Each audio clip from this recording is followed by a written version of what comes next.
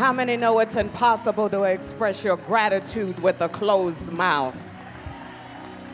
But if anybody does anything for you, the least you can do is say thank you. I want to know if there's anybody in the house on tonight that just wants to lift up a thank you, Jesus. Come on, when you look back over your life and you think about what God has done just this year alone, your hands ought to go to clapping, your hands ought to go a waving, your mouth, your tongue ought to go a wagging. Come on and open up your mouth and lift up a hallelujah in the house. Come on, only the grateful people, only the folk that got a reason and a right to give God glory. Open up your mouth and shout hallelujah. I'm grateful. I'm grateful. Come on and grab your neighbor by the hand as you rest on your feet. Every head is bowed, every eye is closed. God, we're grateful tonight. God, if we had 1,000 tongues, it wouldn't be enough to say thank you. Oh, God, you've been good to us beyond our expectation and certainly beyond our deserving. God, we're just grateful to be here on tonight. Because the truth of the matter is not that it could have been, but it should have been the other way. God, we're not here because we've been so good, but we're here simply because you've been so God. And for that, we just want to say thank you. Thank you for keeping us when we didn't even want to be kept. Oh, God, thank you for keeping us beyond any goodness or righteousness of our own. Now, God, we squeeze our neighbor's hand. Because somebody needs to know on tonight that even though you came with a bowed down head, he's still a mighty good God. Somebody needs to know on tonight that the same God that did it for me is the same God that's working in your midst on tonight. So we squeeze our neighbor's hand because somebody needs hope. Somebody needs encouragement. Somebody needs to run on just a little while longer. Somebody's heart is broken. Somebody's heart is aching. And God, we thank you for how you're going to move in this place on tonight. Hide me now behind this sacred desk. Cover me under the drippings of your blood, oh God, that I might not make a name for myself, but that your name would be made famous in all the earth. Now, God, we've come tonight because somebody needs to hear from heaven. Somebody needs a rhema word, so do what you do best. Breathe on us on tonight, God, because we know that if you breathe, God, things have to change. We know that if you breathe on tonight, broken things have to come back together. God, we know that if you breathe, God, we'll leave this place and we'll never be the same. And it's in Jesus' name, every heart and mind. Come on, loose those hands and go for yourself and let the Lord know that you're grateful on tonight. Oh, God, I said only if you've come in the place of expectation. You're looking for God to do something wonderful. You're looking for God to do something marvelous. Come on and bless the Lord, oh my soul. While you're thanking God for Jesus as you rest on your feet, amen, can you just help me salute your pastor, my brother, amen. Come on and make some noise. Come on, let us thank God for the Reverend Dr. Charles E. Goodman, Jr. Come on, just give him the very best honor. The Bible says honor those for whom honor is worthy, and certainly we celebrate your esteemed pastor and prophet, your man of God, on tonight. You love him and the nation loves him. Amen. We just celebrate who he is in God, innovative thinker, amen, change agent. He's a civic leader, so much more than just a pastor, amen. And how many know God shows his love for us by who God puts to lead us? Amen. God loves you, Tabernacle. Amen. We celebrate him. I'm grateful for the invitation. Amen. Come on, grab your Bible on tonight. Turn with me to the Old Testament book of Ruth. If you have your word, if you have your sword, would you go ahead and grab it on tonight? And turn with me to the book of Ruth, the first chapter of the book of Ruth on tonight. Amen. If you're standing by someone that does not have their word, would you be kind enough, Christian enough, to share it with them? Ruth, amen, chapter 1, verses 6 through 7, the word of God reads as such. Then she arose with her daughters-in-law, that she might return from the country of Moab. For she had heard in the country of Moab that the Lord had visited his people by giving them bread. Therefore she went out from the place where she was, and her two daughters-in-law with her, and they went on the way to return to the land of Judah. Before taking your seat, I would that you would look at your neighbor on your left or right and smile.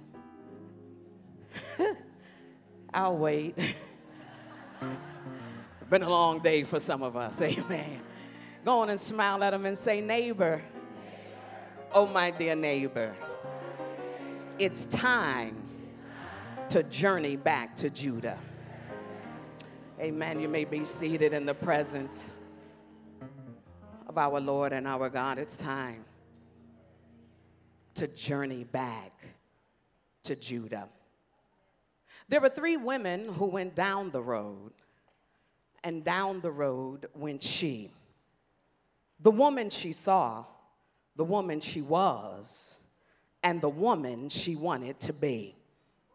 There were 3 men who went down the road, and down the road went he. The man he saw, the man he was, and the man he wanted to be. Is who you are right now the person you desire to be? This powerful and profound poem that was penned by John Masefield articulates and elucidates the lived reality and the quiet frustration with which many people are sitting on tonight. That, church, if we were to conduct an honest audit and evaluation, many of us would have to confess that as we sit here tonight, we sit here with some surplus in our lives. We sit here with a margin of space, if you will, between who we are and who it is that we desire to be. That when you survey the circumference of your life in totality, and this year in particular, many of us would have to concede some closeted concerns that where you are in life right now is not where it is you want to be. The reality is that there are persons under the sound of my voice who sit silently in the sanctuary, nursing personal frustrations because you thought that life would have yielded greater opportunity than what it is that you're experiencing right now. Come on. You thought that certainly at this age and at this stage in your life, you thought that you would have experienced more fulfilling and fruitful relationships. You thought that by now you would have had a deeper dimension of spiritual growth and formation. You thought that certainly at this point in your journey, you would have had promotion in your place of employment. And I want to commend every brave believer that's real and responsible enough to admit, if not to me, then admit to yourself that where I am right now really isn't where I thought I would be.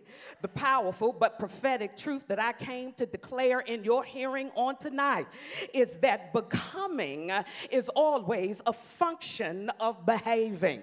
And so, church, if you're not where it is you want to be, the pivotal question on tonight is, what are you doing about it? Yeah, this isn't a word for your haters. This isn't a word for your accusers. This is not about folk trying to keep you down and folk trying to keep their foot on your neck, but this is a word about you becoming a better you, about you accepting and assuming responsibility for your own life, about you owning your own bad decisions, about you owning your own happiness, your own mistakes, and your own future. Because how many know having a revival on the calendar without having revival in your heart heart will always result in the same old you. And what I want to suggest early in this preachment on tonight is that if you ever hope to have congruency between where you are and where it is you desire to be, then how many know you're going to have to make some better choices? You ain't got to say amen. I got some Bible to back it up, because the book of Deuteronomy corroborates my claim.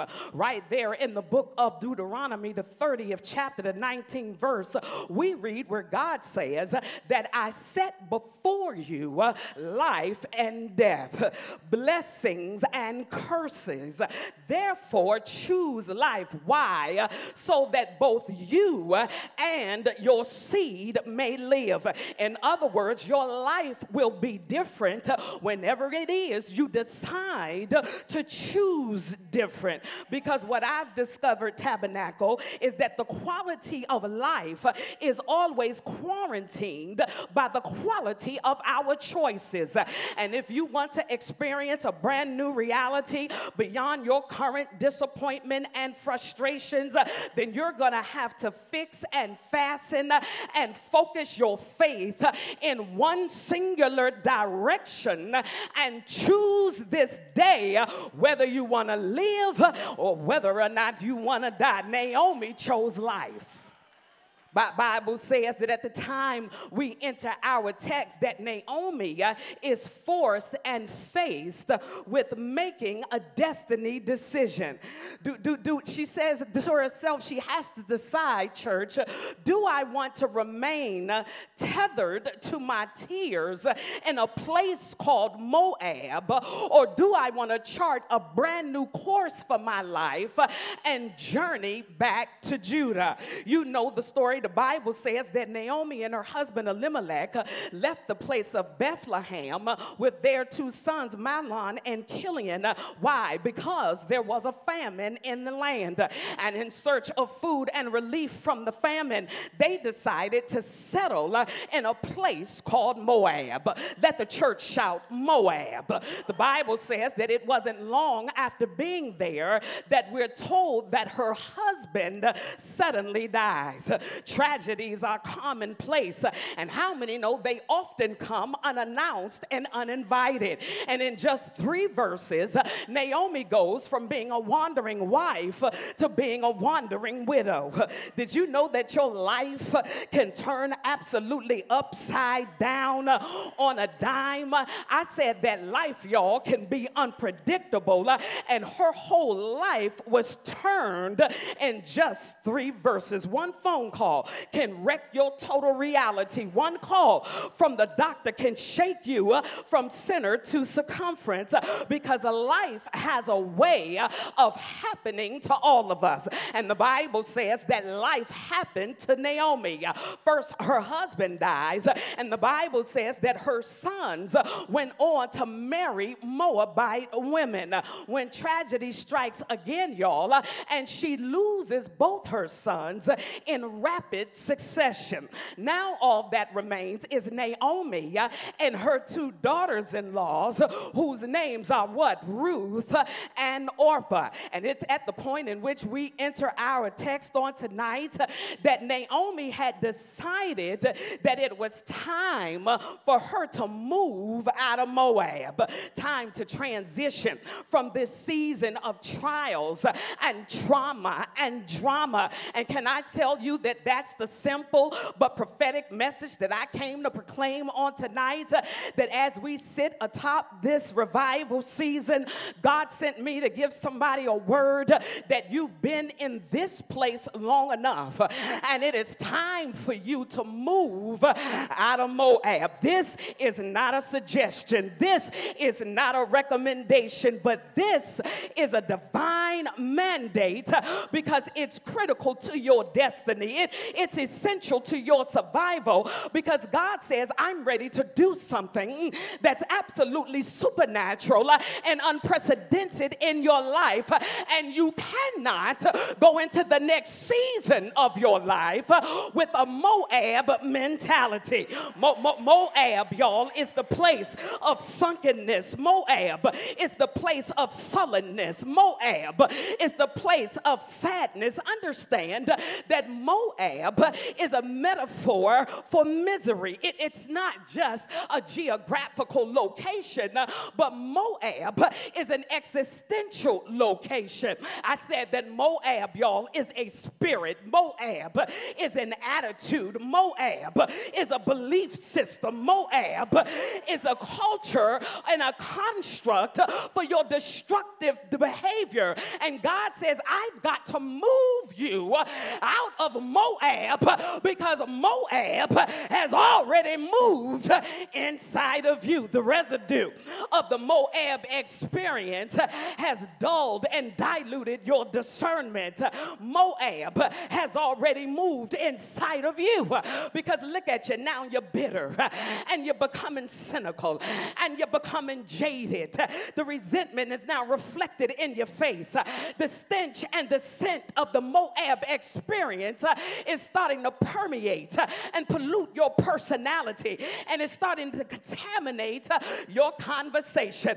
In fact, can I just lean in on tonight? I know we just met, but can I lean in as a trusted friend and tell you what folk who love you don't have enough courage to tell you? And we're tired of hearing all about your Moab experience. I mean, every time we go to the Cheesecake Factory after the worship experience, here you come telling tales of woe about what had happened while it is you were in Moab.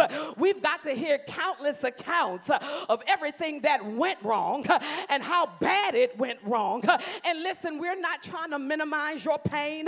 We're not trying to minimize the ordeal or the trauma, but what everybody at the table is thinking, but nobody has the courage to say, is that, okay, we know what happened, but what we want to know is what happens next. And so Naomi said, I'll tell you what happens next. I'm about to move out of Moab. I feel like preaching now. She says, I've got to move. I've got to move because Moab represents the place of my brokenness. Moab, yes, is where my heart was broken. Moab is where my dreams were shattered. Moab is where I lost my courage. It's where I almost lost my faith. It's almost where I lost everything that I held dear. And she says, I've got to move out of here because I refuse to let this one episode define the entire story of my life. That's why the writer of Ecclesiastes said there's a time and a season for everything under the sun. And I hear the Spirit saying to somebody on tonight that you can no longer allow your pain to confiscate your purpose. You can't stay there sequestered in a season of suffering, lamenting your losses, but you've got to have enough spiritual agility and enough acuity of faith to discern, oh God, when it's time to move on.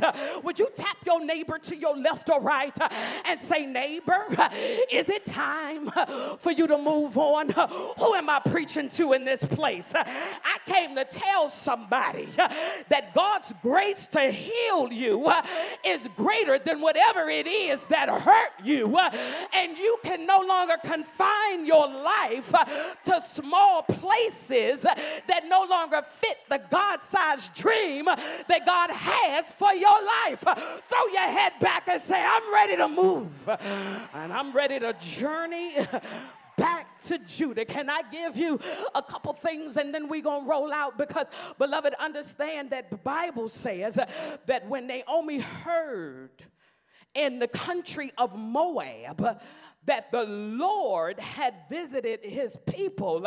She says that the Lord visited his people how? By giving them bread.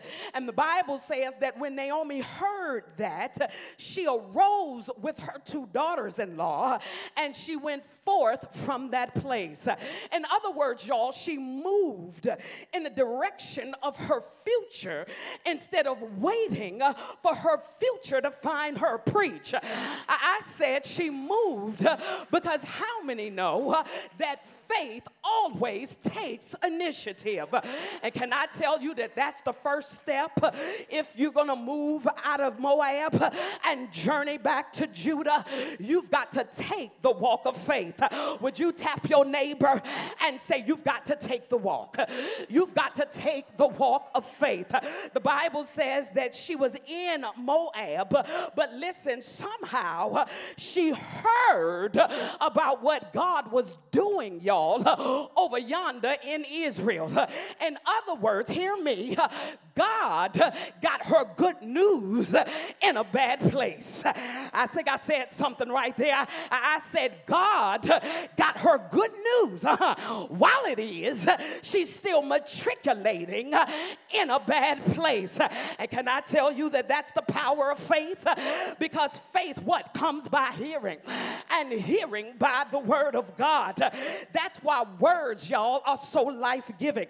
You've got to be very judicious and how it is you steward your words, because words minister to our wounds. I said words have the power to paint pictures on the canvases of our imagination, and from our imagination springs forth a vision, yes, and that vision pushes us in pursuit of our destiny. So God stirs up her faith by sending her good news in a bad place. I said God text messages her a promise while she's in the place of her pain. And can I tell you what the message said? The message said, start walking because I'm over here working. Somebody missed their shout. I came to tell somebody on tonight that there are those who are waiting for God to come to you. But God says, I want to know if you got enough faith to move to where I'm already working. I came to preach on tonight to some folk who can still believe God for miracles while you're in the midst of your Moab circumstance. I said she's here, but God gives her a vision about what's happening somewhere else. And can I tell you on tonight that one of the ways you know that God is about to shift your life, one of the ways you know that God is about to transition you from your trauma to your triumph is that God never talks to you about where you are right now, but God gives vision for where God is about to take you. Can I tell you that's the power of vision? Because vision will place a demand on your faith, and that faith will place a demand on your feet. And the Bible says that the moment she gets word that God is working, the Bible says she starts walking. Because how many know sometimes, baby, that's all I really need to launch me into a brand new trajectory for my life. Sometimes that's all I need to dislodge me from my place of apathy and to take me into my destiny. All I need is just one word. And can I tell you that's why you should never mute your prayer life while you're in Moab, because just one word can change your trajectory forever. You don't need nobody to lay hands on you. You don't need nobody to smear oil on your forehead. Baby, all you need is a word. For thy word is a lamp unto thy feet and a light unto thy path. She starts walking towards Judah. Why? Because ain't nothing going on over there in Moab. She leaves Moab because God's moving in Israel. So she decided, you know what? I might might as well come in agreement with where the Spirit is already flowing. Because how many know ain't no sense in you sitting there mad in Moab with your arms folded, feeling some kind of way, waiting on God to work and die in dry places. But if you had any sanctified sense, how many know you get up from there, pick up your pride and your pocketbook, flush your frustrations, release your resentment, and start walking to where the anointing is already flowing. That's who I came for on tonight. Would you give your neighbor a high five and say, neighbor, I'm going to where the anointing is flowing. I'm going to where healing is happening. I'm going to where miracles are manifested. Because where the Spirit of the Lord is, throw your black head back and say, get in the flow. We've got to move it. She says, I got to go to where God, where the Spirit of God is moving. There's no evidence that the Spirit is moving in this place. So I've got to go where God is manifesting provision. I love you, but I got to go where God is putting some things in action. I got to get under the flow of the Spirit of God. First of all, she says, if I'm going to journey back to Judah, first of all, I got to take a walk of faith. Tell somebody, take a walk of faith. Second thing she says is that if I'm going to journey back to Judah, and I'm glad you already shouted. She says, if I'm going to journey back to Judah, then I've also got to take the pilgrimage of my pain. Bible says, hear me, she starts walking. And listen, y'all, it's interesting because the text is silent as to the length of time that it took for her to make it back home. I said the text never says how long the journey takes. And can I tell you, I like that. I like that, y'all, because what that says is that there is no preset or prescribed time for your healing to be complete. Preach. See, I know somebody came to the revival on tonight, and you were looking for the preacher to tell you that today is your day. That all you got to do is high five, turn around 3 times, jump and shout, and all of a sudden, you're going to be saved, healed, and delivered. But can I tell you that it would be ministerial malpractice for me to tell you that the journey back to Judah happens overnight? No, beloved, it doesn't happen overnight, because sometimes in taking the journey back to Judah, you also have to take the pilgrimage through your pain. Please, please, please, please don't rush and run down the road of recovery. But you ought to pause long enough. I said you ought to honor the woundedness of your soul long enough to take stock of the process of everything it is that you just went through. I said it's going to take time. And so because it's going to take time, you've got to go on a pilgrimage. Tap somebody and say, go on a pilgrimage. I said it's going to take time for you to rebound from the rejection. It's going to take time for the scars to heal from the scandal. It's going to take time for you to find the courage to step out from the shadow of shame. It's going to take time for you to find equilibrium again and learn how to trust the ground that's under your feet when the foundation of your world has just been shaken. And sometimes as believers, just like in the game of sports, when you've been hurt, how many know you just got to walk it off? Any sports players in the house, you know that sometimes there's a difference between being injured and being hurt.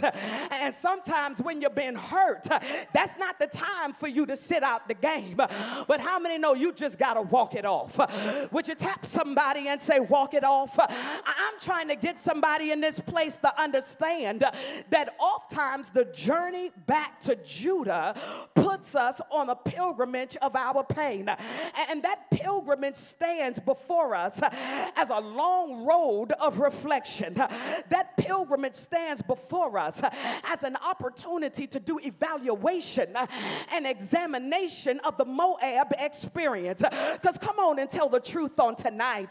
The reality is you're not in Moab because of what somebody did to you, but could it be you're in Moab because of some choices that you made? See, we don't like to talk about our part. We just want to point to what somebody else did. But can I tell you that you can't get to Judah if you don't want to take the pilgrimage and walk bare feet through the shards of your shattered dreams? Because what the pilgrimage does is it forces us, y'all, to walk through the weeds of our wounds. It forces us to kick rocks about our bad decisions. It forces us to traverse the rough terrain of unanswered questions. The pilgrimage of pain brings us to a crossroads in life where eventually you have to face yourself. And what you've got to accept about yourself is, you know what? It just didn't work. The Bible says that Naomi had to grieve the fact that though she planned to stay in Moab, guess what, y'all? It just didn't work. That though she hoped and though she prayed, how many know the plan just didn't work out? And I can't help but wonder on tonight, how many of us would be a whole lot further down the road towards our healing, towards our recovery, if we would just accept and acknowledge the fact that despite our best and our highest and our consecrated efforts, it just didn't work. I stopped by to tell you that maybe your freedom is found in your confession that though you tried your level best. Would you look at somebody and say, I don't know, but it just didn't work? This is not a word for your neighbor. This isn't a word for somebody at home. But how many know this is a moment of reckoning between you and your own soul? Would you come on and touch yourself on tonight and say, you know what? I tried it. I invested in it. I cried for it. I labored for it. I gave it the best years of my life. I gave it the very best that I had. But at the end of the day, I've got to accept and admit that, you know what? It just didn't work. The relationship didn't work. The ministry didn't work. The business plan didn't work.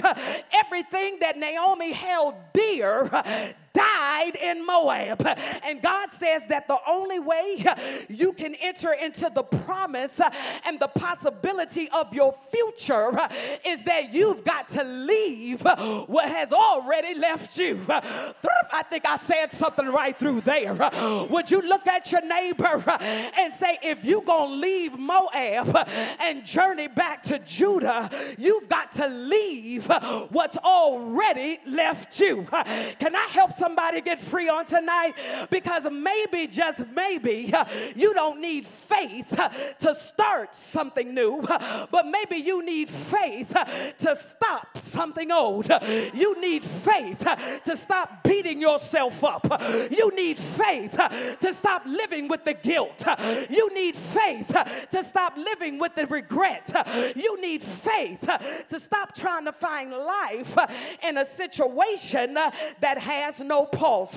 Would you look at somebody and say, you don't need faith for a new beginning, but God says you need faith for a brand new ending. I'm in my seat, but the Bible says that she's journeying down the road, y'all, and the way she makes it is because she has some ride or die relationships. The Bible says that she's rolling now with Ruth and Naomi, and the Bible says that as the sisters are walking, the book says that they're crying and they're walking. They're walking and they're crying. And the reason they're crying, sis, is because they have not yet reconciled their right now moment with their not yet future. And the Bible says, I'm about to go home, that as it is that Naomi is going down the street, she turns to her two daughters-in-law and she says, you can go back if you want to. And the Bible says that Oprah says, deuces. All right, I'm out. Can I tell you that doesn't mean that she was wrong? That just means she was not ready. Some of us need to stop pulling people into places that they're just not ready for. And the Bible says that as Naomi journeys back to Judah, Ruth says, I'm going to stay.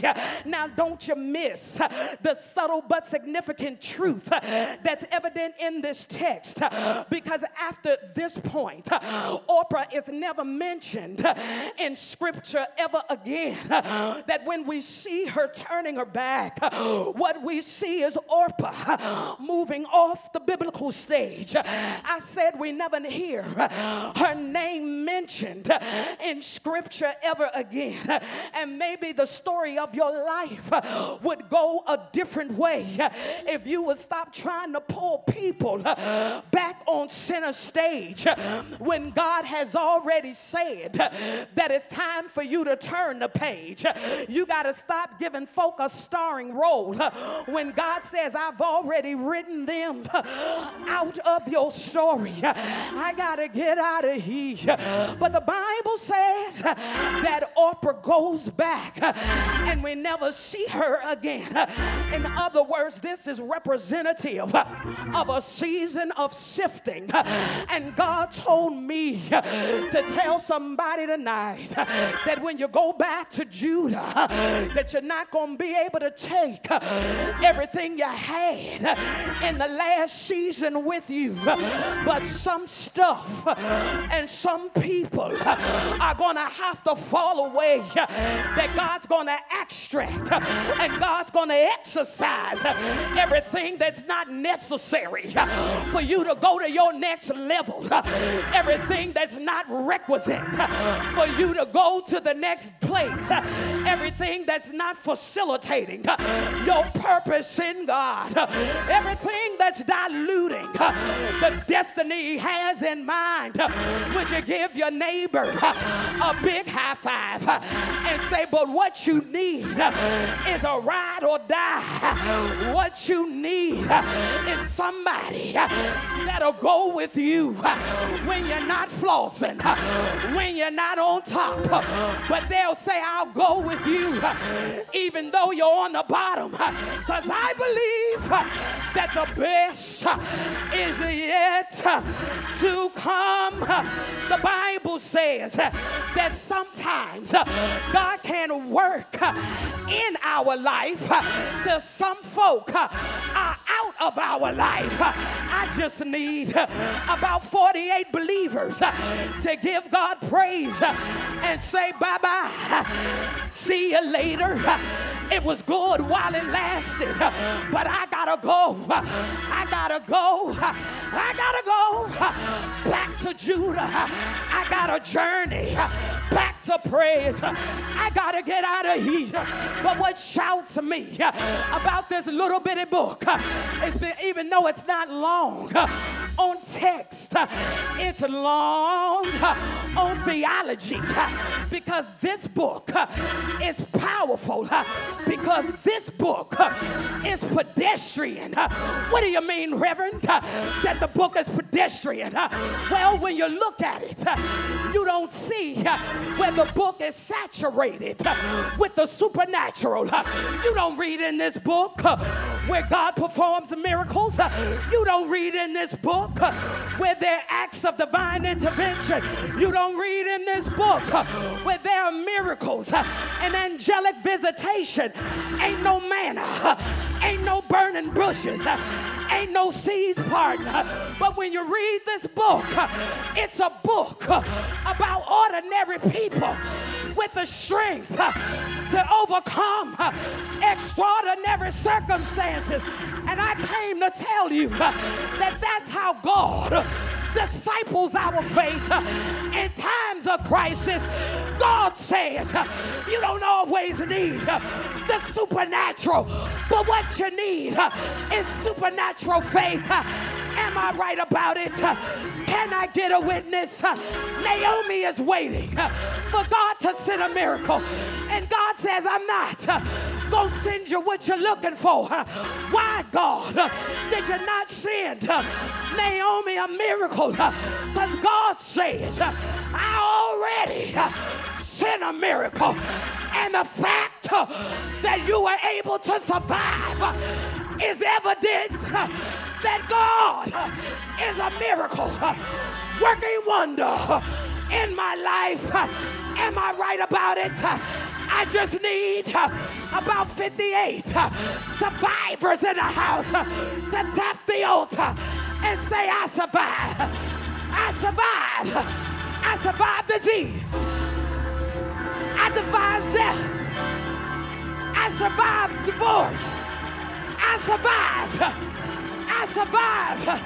And are we yet still alive to see each other's face? I gotta get out of here. But the Bible says that Naomi reached for Ruth, and reaching for Ruth was a reminder that while you lost a whole lot of stuff, you did not lose everything. Rooting for Ruth is a reminder that God is not finished with you yet. I'm in my seat, but would you do me a favor?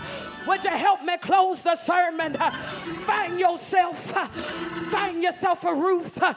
Find yourself a Rufus, because the Bible said they went back to Judah together. I think they missed it, but I need you to find somebody and say, we're going back to praise together. You've been sad long enough. You've been depressed long enough. You've been sick long enough. And it's time to take off the garment of heavy and put on the garment of praise. Say it. Say it. May your weeping turn to laughing. May your mourning turn to dancing. Say it.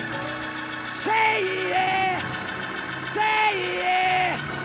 Say it.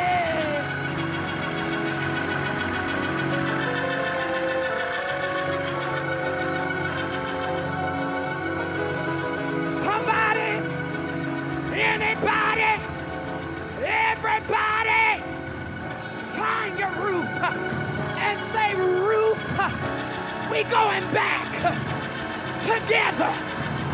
I'm not going to leave you, but we're going back to a time to rejoice. We're going back to a time of celebration. We're going back to the glory of the Lord.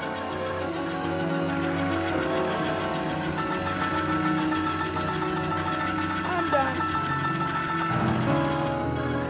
Hey! Hey! Hey! And now, let the weak say I am strong. Let the poor say I am rich because of what? The Lord. What did he do? He put clapping in my hands. He put a shout in my throat. He put a hallelujah in my heart. Say it. Say it. Say it. Hey, hey, hey, hey. Oh. Hey. Hey. Hey.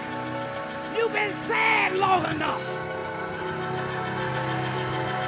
You've been crying long enough. You've been depressed in the spirit of your mind long enough.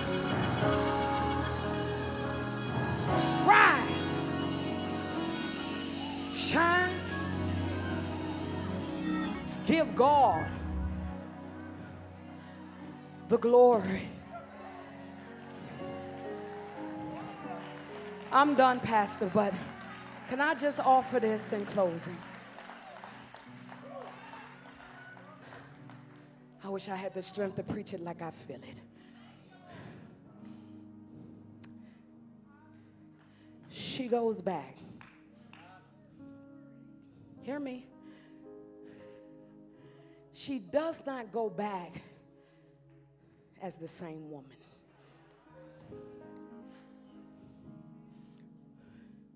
She's no longer a mother in that sense. She's no longer a wife. And some of us, our hearts have fainted in the place of Moab because we cannot fathom who it is God is calling us to be beyond this season. But maybe this season was the season that God used to extrapolate another you out of you. And maybe this is the season of your comeback. We often forget that she returned to Bethlehem. She's going back. And I believe that in this season, this is the year for the comeback for so many of us.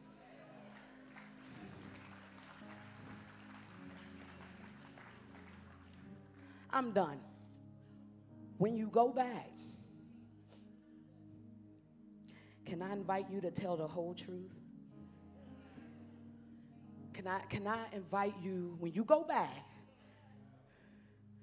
to give the real testimony?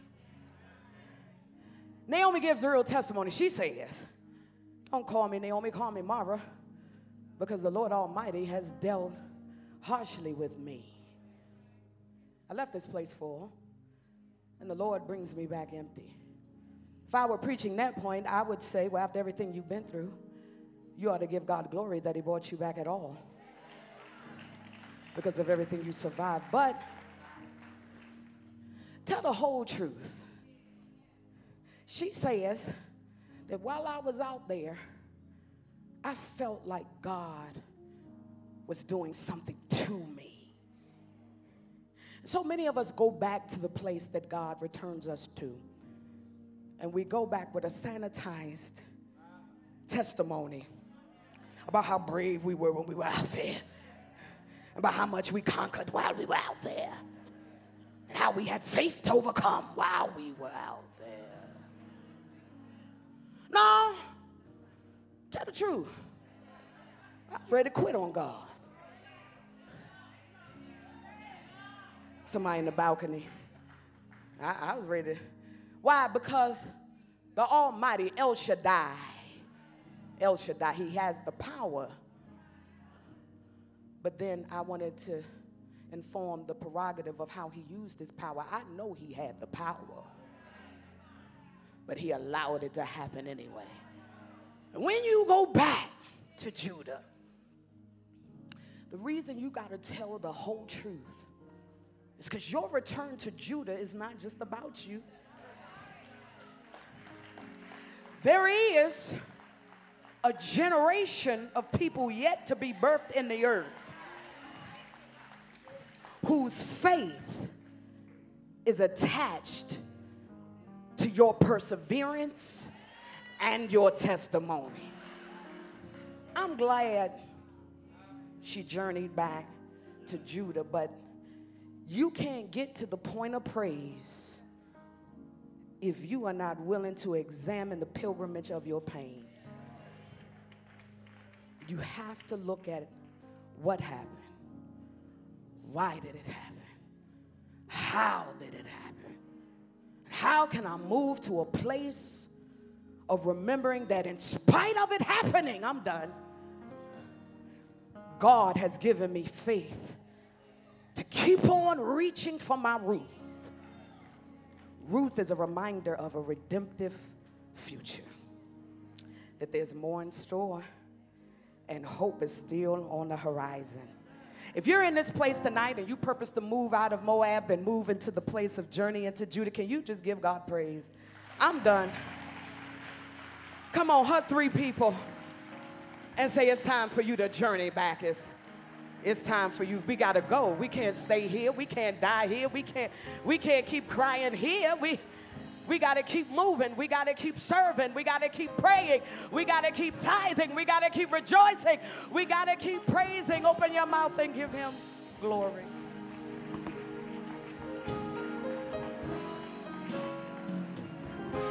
As we stand all over the building, I believe that tonight is a serious moment. What a word.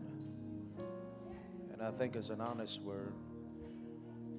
I would ask you, first of all, grab someone's hand. I want to pray with you. We're going to pray for our preacher tonight. I love what you said, Dr. Fambi. Many times you can't move forward until you're honest about where you are. And I will be honest, sometimes we're not real honest, not just with others, but a lot of times we're not even honest with ourselves. Sometimes I think that we honestly don't admit that the hurt hurt.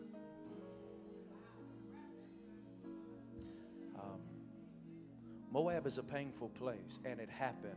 And as a pastor, I've had to learn that sometimes you need to spend time making sure that I've navigated the reality of Moab, because if I don't deal with how I truly feel in Moab, then Judah really is an empty space for me.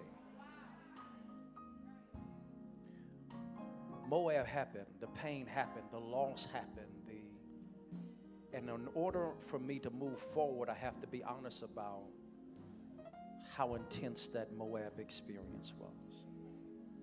And as your head is bowed tonight, I want to pray for you, because I do believe the best is yet to come. I do believe that God can move you from where you are to where he wants you to be, but I also know that I have to be honest about the new reality of life that I have to deal with.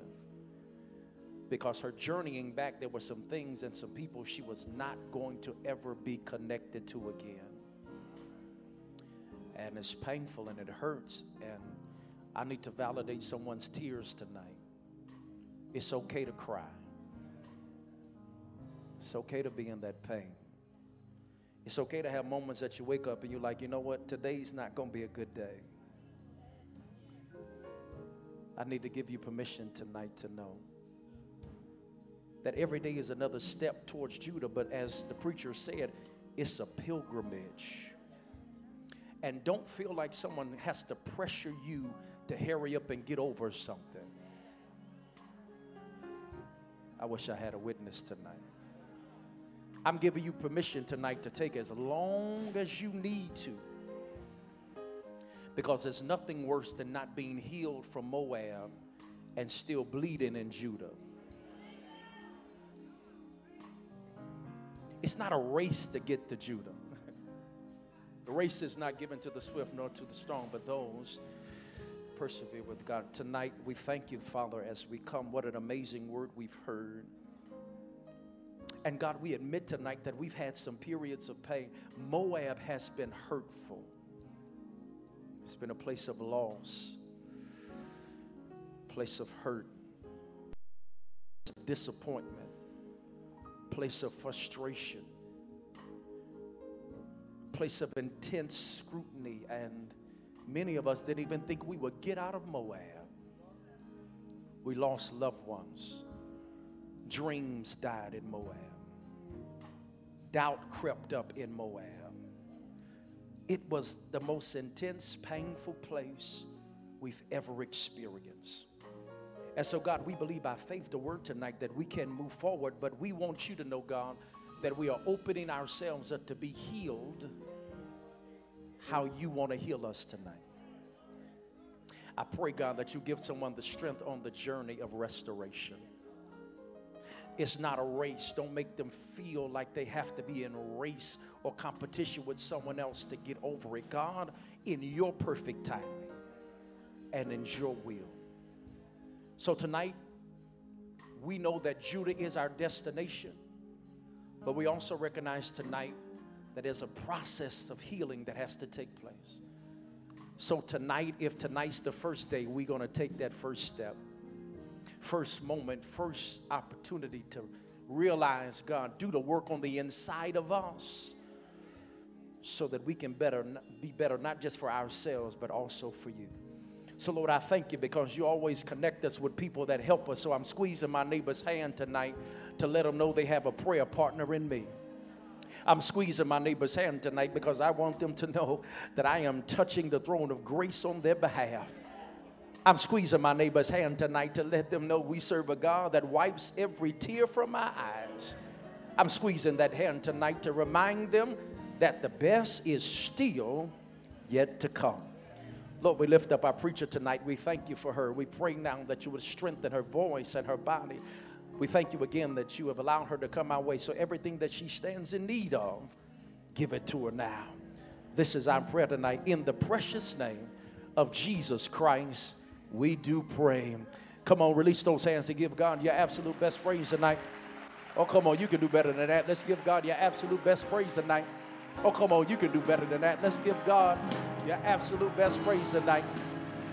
Hallelujah. While we're standing on our feet, we want to extend the invitation if there's one tonight.